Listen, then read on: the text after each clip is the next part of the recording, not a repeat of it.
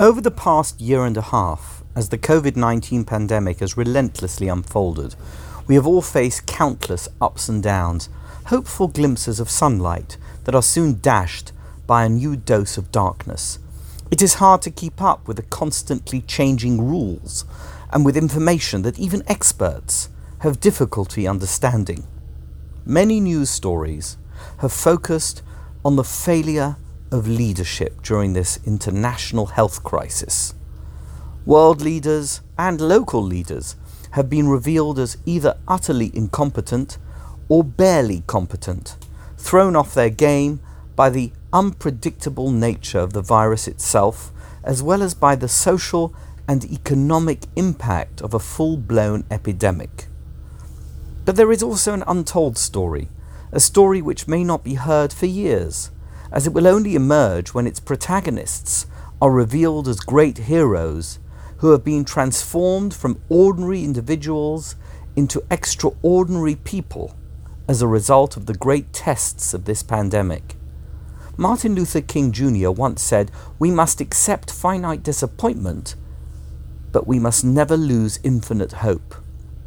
He could not have been more correct, and it is this exact ideal that characterizes the 32nd President of the United States, Franklin Delano Roosevelt, widely regarded as one of the most successful US presidents of all time.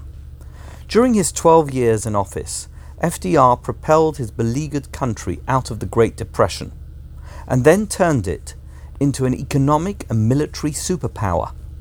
Although in some respects history has not judged FDR kindly, most notably for his refusal to formally acknowledge the horrors of the Holocaust as it was happening, and to do anything that might have saved its victims, he is nonetheless credited for ensuring US support for military efforts against the Axis powers, support that resulted in a resounding victory for the Allies in the Second World War. Many books have been written about FDR trying to figure out his astonishing success as president. He certainly had a winning personality as well as a sharp intellect. But it was his incredible capacity for rising above adversity that gave him his edge, putting him head and shoulders above any of the many great leaders that have led countries and nations throughout history.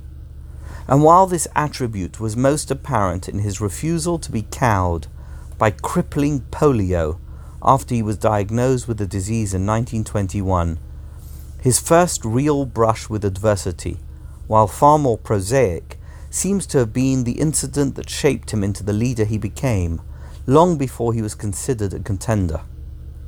While at Harvard University in 1902, FDR applied to join the Pockellion, an exclusive student club dating back to 1791, to which both his father and his cousin, President Teddy Roosevelt, had belonged.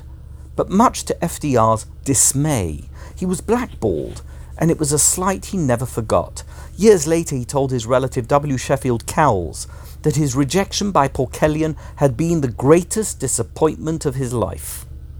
FDR's wife, Eleanor, never sparing with her candid views, believed that her husband's rejection by Pockellion had given him an inferiority complex, but she also thought that it was precisely this failure and his rejection generally by the cliquey Bostonians who dominated Harvard that had strengthened his character and turned him into the incredibly resilient politician and statesman he later became. It is even possible that being blackballed by the Pockellion hierarchy, all of whom were Republicans, was the key factor that drove FDR into the arms of the Democratic Party. After all, his cousin Teddy was a Republican, and the entire Roosevelt family was staunchly Republican. And his thirst for success was almost certainly motivated by a desire to prove those who had disdained him wrong.